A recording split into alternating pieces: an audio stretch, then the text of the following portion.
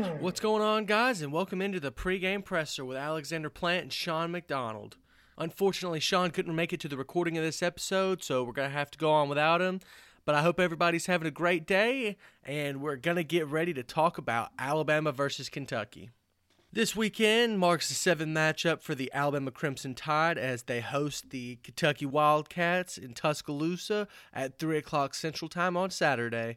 Coming off an extremely rare, what some would call a double bye week, Alabama has a lot of energy, excitement, and rest coming into this game, which is something that is very rare during this part of the season for Alabama. Usually this is coming off of a LSU or ranked SEC opponent like Mississippi State. However, last week's LSU game was postponed until later because of a COVID outbreak from the LSU Tigers. So Alabama, after their bye week, got some unexpected rest, which obviously I think will play well into their hands going forward into the rest of the season. Today's matchup versus Kentucky is what most would call a cleanup game for Alabama, although, Nick Saban never likes to overlook an opponent. Kentucky is 3-4 with their only victories being versus Mississippi State, Tennessee, and Vanderbilt. Obviously not the best opponents to beat. They've lost to Georgia, Auburn, Ole Miss, and Missouri, which Alabama has beat 3 of those 4 and will face Auburn later in the season. Alabama beat those teams pretty handily. Today, Alabama is a 30-point favorite going into this game, so there's not much quote-unquote competition, as most would say, coming into this game. However, Alabama has a lot to prove today because they have to show what they can do off a double bye week, which is very important. Nick Saban has always coached well after a bye week. The bye week always seems to come for this team after 3 or 4 games at the beginning of the season to kind of hit the reset button whenever SEC play starts, and then their second bye week usually comes in the middle of their SEC stretch. So they usually play 3 games before, have a bye week. They play 2 or 3 games after. This year they're going to be playing 2 games after the bye week. This year they were supposed to play 4 games after the bye week with LSU, Kentucky, Auburn, and Arkansas. However, those plans have changed. Now they're only going to play 3, maybe 4 if LSU could figure out rescheduling with Florida and Alabama at the same time with only a 1-week gap. But anyways, let's get into the offense.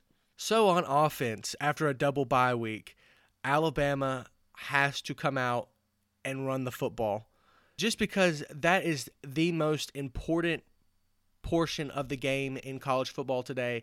Almost every single team can pass the ball. Almost every single team is centered around passing the ball. Establishing the run, especially later in the season when it gets to tougher competition, is extremely crucial because it makes the defense/defensive coordinators game plan more, stacking the box and trying to stop the run rather than sitting back, only rushing, 3 or 4 down linemen, just like what most SEC teams are doing with Mississippi State this year. Mississippi State had a tremendous amount of success versus LSU in the opener. However, since then, they are 1-5 and have not been able to get a solid victory yet. It is mainly because of what you saw that Alabama and Texas A&M did, which is dropping 8 players back into coverage and only rushing 3. That type of air raid offense would be phenomenal in the SEC if Mississippi State could establish the rush. And I think that's what Alabama does well whenever it comes to playing tough opponents or even just SEC opponents, is that Mac Jones and Devontae Smith, John Mechie III, they're extremely talented on the outside, going over the top, throwing screens, throwing slants. It doesn't matter. They're all projected, first, second round picks in this draft and in the next draft. So I think that you're going to see, obviously, a lot of playmaking from those people. The most important thing to do, though, is to do the unexpected, which is run the football in today's college football game.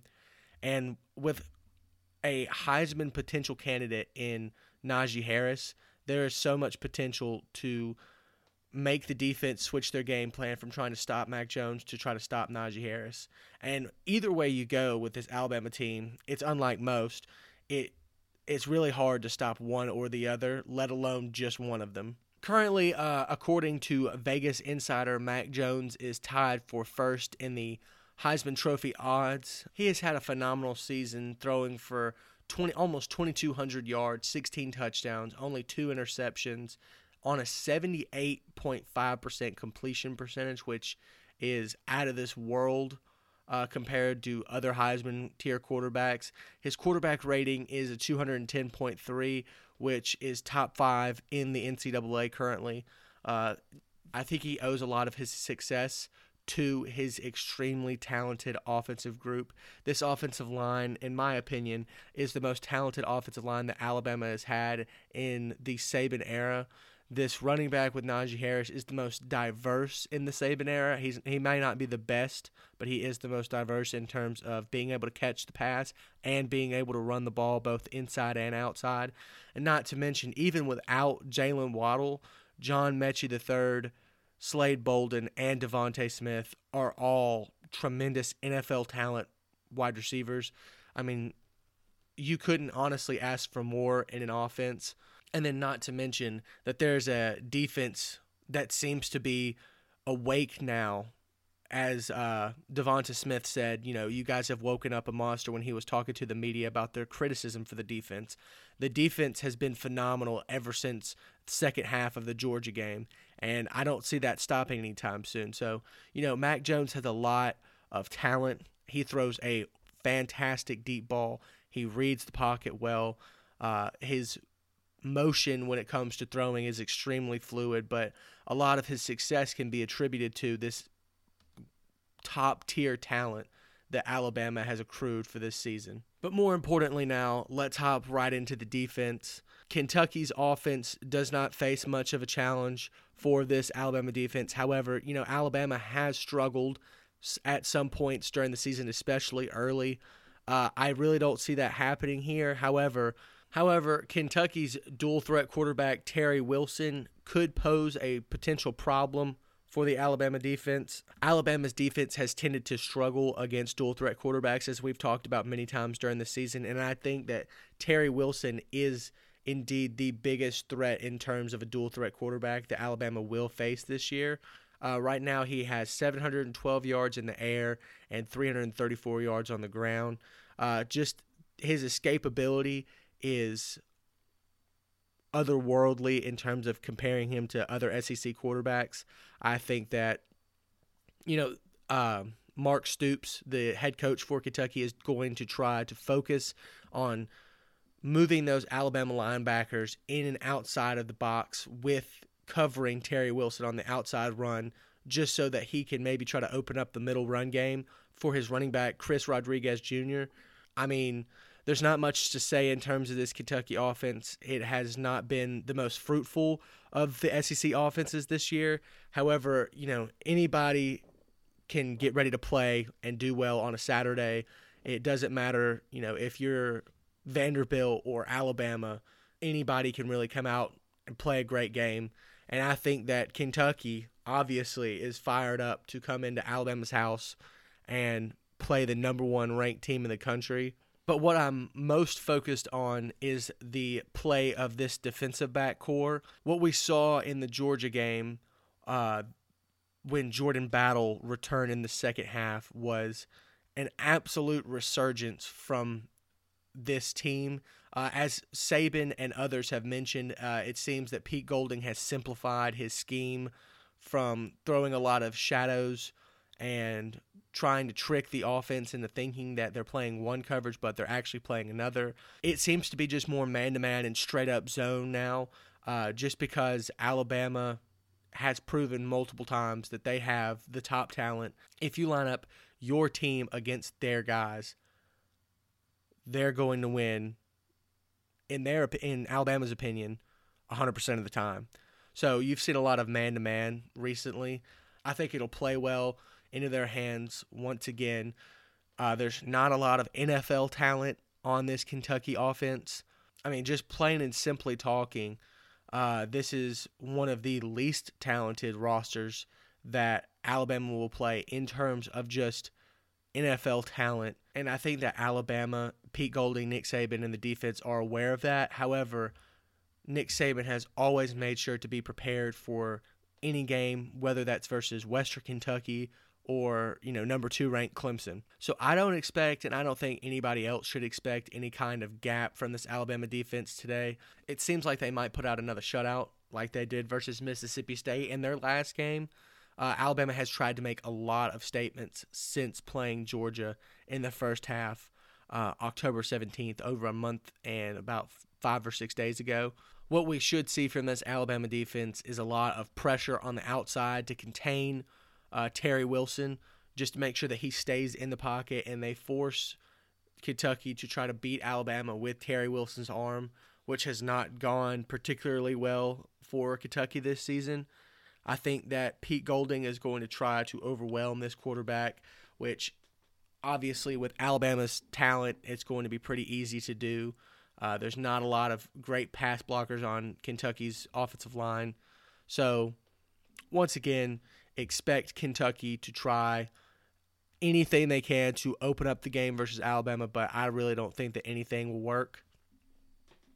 But let's move into, last but certainly not least, the special teams. Coming into this game, Will Riker and the Alabama place kicking team, is doing phenomenal. Riker is 37 for 37 on kicks this year. He's 8 for 8 on field goals, which is a phenomenal stat. If you are an Alabama fan, you understand how that works. Alabama has struggled with a kicker for years and years and years, but now it seems that they've finally found their kicker in Will Riker. However, the one problem on Alabama's special teams unit that everybody has really noticed this year, especially the analysts, is that Alabama cannot punt the football as well as other SEC teams. Currently, Alabama is averaging about 39.9 yards per punt, and that's compared to their opponent, whoever they play this season, is averaging 42.1.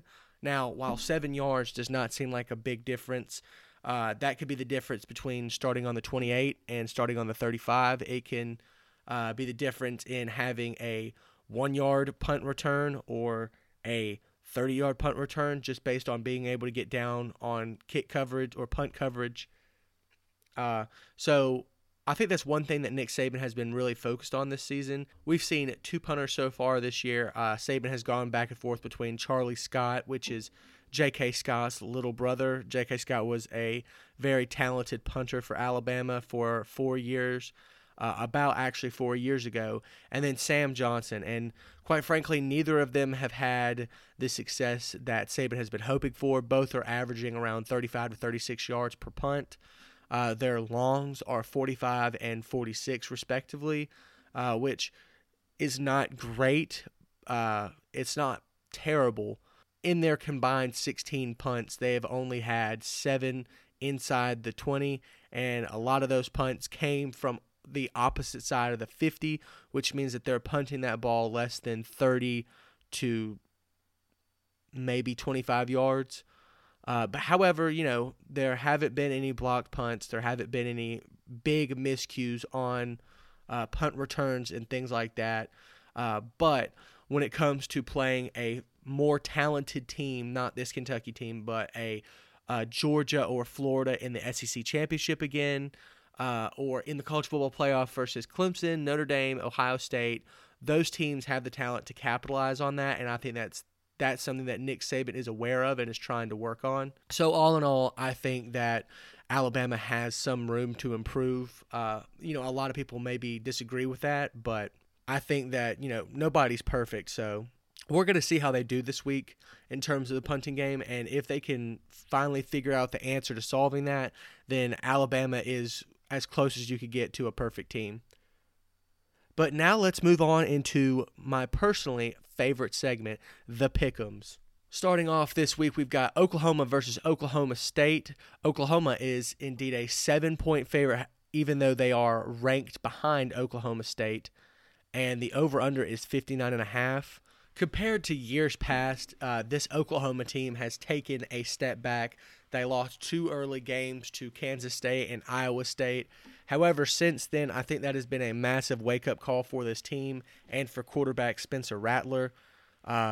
Versus Texas, TCU, Texas Tech, and Kansas, they are beating their teams by an average of at least 20 to 25 points. And I really don't expect any different from that today. I think that Oklahoma is on fire now. They've seemed to catch their stride, and Oklahoma State is actually struggling as they are coming off a huge upset loss to Texas a couple weeks ago. So definitely look for Oklahoma to be able to bring out this win. Obviously, it is the Big 12. Don't expect much defense when it comes to these two highly offensive talented teams. The over-under is set at 59.5, and personally, I think that's low. If it was a 65.5 over-under, I would still bet the over. So I'll take the over in this game. Oklahoma -7. Moving on into what most would say is the game of the week, Indiana versus Ohio State. Ohio State is the third-ranked team in the country, and they are hosting Indiana, who's ranked number 9. Ohio State is a 20.5-point favorite, and the over-under is 66.5. Now, while I think Ohio State will indeed win this game, I do not think they will cover. I am taking Indiana in the points. That's a massive spread for a top 10 matchup. I know that Indiana doesn't necessarily belong in the top 10. I think this game will be closer than 20 points, however, and I definitely think that we're not going to hit that over. Like I said in the Oklahoma State game, 66 to 65 points is a massive spread, and with this game being 66.5, I just don't see how Indiana is going to have the offensive firepower to continue to keep up with Ohio State. My score prediction for this one is going to be 38 to 20.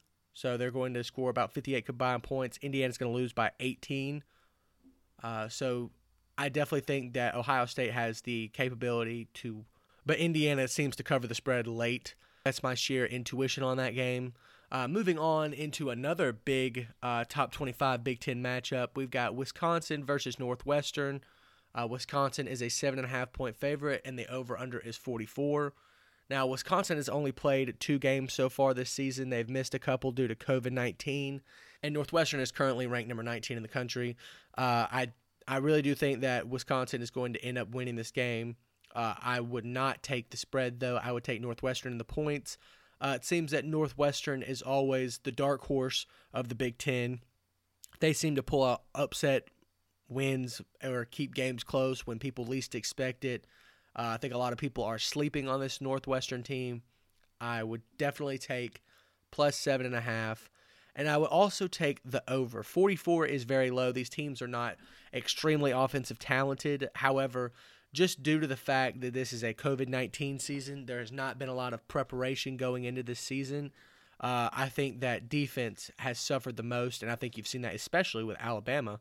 That's my gut feeling on that, is that this is going to be a sloppy game with either a lot of turnovers that turn into points or a lot of special team mishaps that end up putting offenses in good field position to score. So, like I said, Northwestern plus 7.5, over 44. Last and certainly not least, before we get to the Alabama game, we've got Auburn versus Tennessee. Auburn has finally crawled its way back into the top 25, and they are a 10.5-point favorite versus Tennessee, and the over-under is 50.5. Auburn has seemed to struggle against almost every single team this year, especially the teams they are meant to beat. So I don't think they're going to cover this pretty large 10.5-point spread versus Tennessee. I mean, Tennessee has honestly done the same and struggled a lot this season.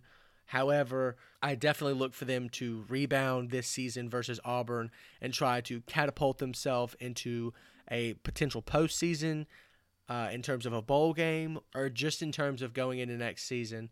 So I think that Jeremy Pruitt, who's the head coach for Tennessee, is going to try to fire the team up to play Auburn this week.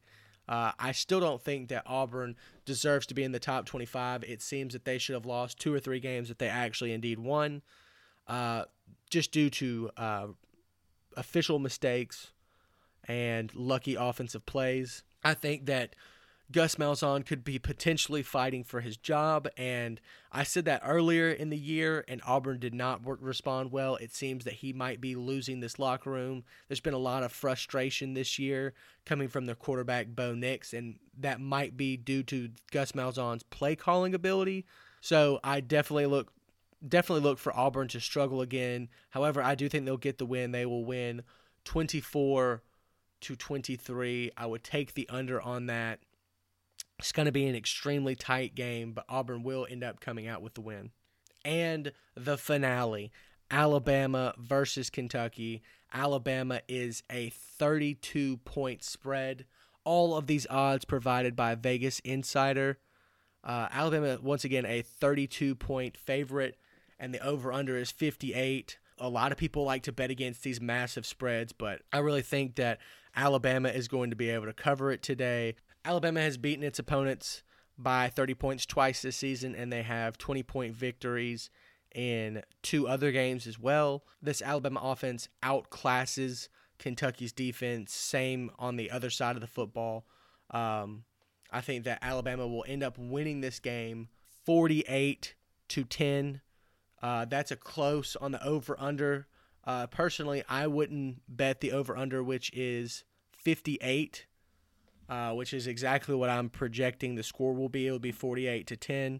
Kentucky will probably score some garbage time points later in the game, but Alabama will definitely come out with the win. Final score prediction, 48-10. I just wouldn't mess with the over-under. It's hard to do that when you have a team that is completely incapable of producing points in the Kentucky Wildcats. So we'll have to wait and see on all these games, but those are my picks for the week. And that's going to do it for this episode of the Pregame Presser with Alexander Plant and Shaun McDonald. Thank you so much for tuning in, and we look forward to seeing you next week.